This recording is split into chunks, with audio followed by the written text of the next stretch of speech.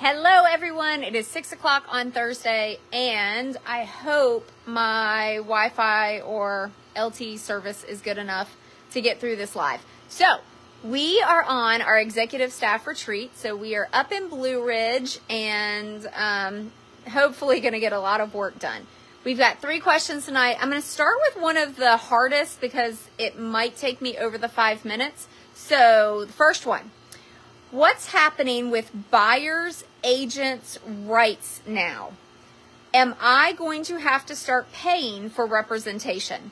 So for any of you following any of the news about the National Association of Realtors, there is a lot going on. Hey, James! That's right. Our Watkins Real Estate Associates is at happy hour tonight. I hope you guys are having a great time. Send me pictures of what you guys are eating. Miss you.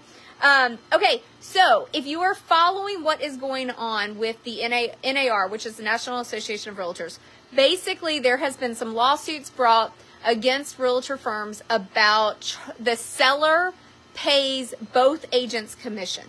So when we take a listing, we go in and we do typically anywhere between, people do lower, but normally 5 to 7%.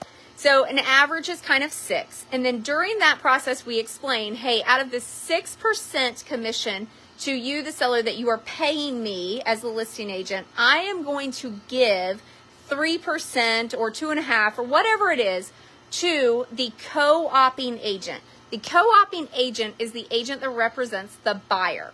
So some people, I guess maybe didn't understand that. So there's this lawsuit. I would recommend going and watching some YouTube videos on it and following what's happening in the court system.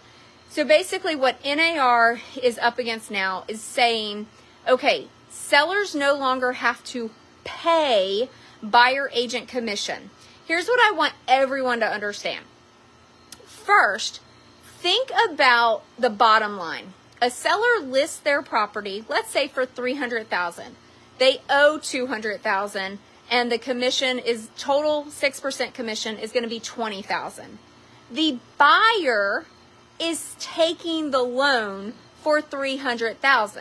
The seller's bottom line is what it is, right? It doesn't change. So if a seller says, I'm not paying a buyer's agent commission, well, then your house value, that list price, we've got to take off 3%, right? Because that's kind of the normal that we are paying. Again, these are very loose terms.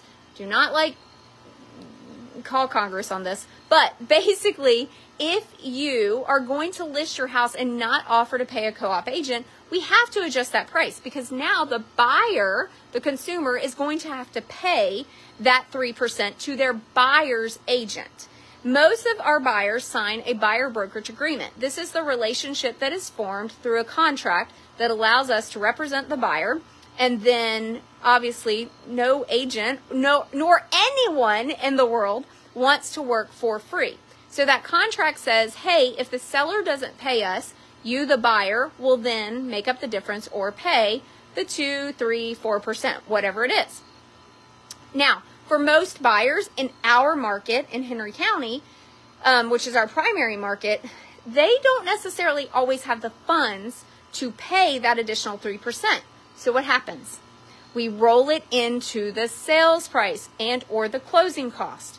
So everyone just needs to understand both sides. I think people tend to get on these soapboxes and stick with one opinion and thought, and they're not looking at it from all perspectives. I still buy houses, I flip them, I sell them, and I want to make sure that all parties are truly understanding what they're paying for and what they're getting. And if you ever want to talk to me about my commission and how much I make, I'd be more than happy to have an open and honest conversation about it.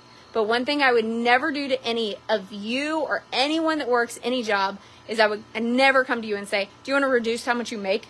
Right? So think about what you're getting, think about what you're paying for, and ask honest, open questions. All right. I have only hit on 1 question out of 3. So let's hit on this next one because I have 1 minute. What are your interest rate predictions for the rest of the year? Talking with some great friends, people in the mortgage industry, I really think we're going to see another little bump. kind of a lot of people right now are predicting around mid 7s to almost 9 by the end of the year. We then expect to maybe see a dip end of first quarter, beginning of second quarter. And then, of course, we're going to go into election season, which always means everyone goes crazy for everything. So I'm hoping that we get serious buyers and serious sellers over this last quarter of this year, even though interest rates may go up. But if you have questions and concerns about what you can afford, what you're looking to pay, don't ever hesitate to give me a call or anyone on our team. We're well versed in what's going on in the market, and everything is so specialized to you. We'd love to have a conversation with you. All right, that is it. Everyone go and enjoy your families. Team Watkins, go enjoy happy hour. Love you all. See you soon. Bye.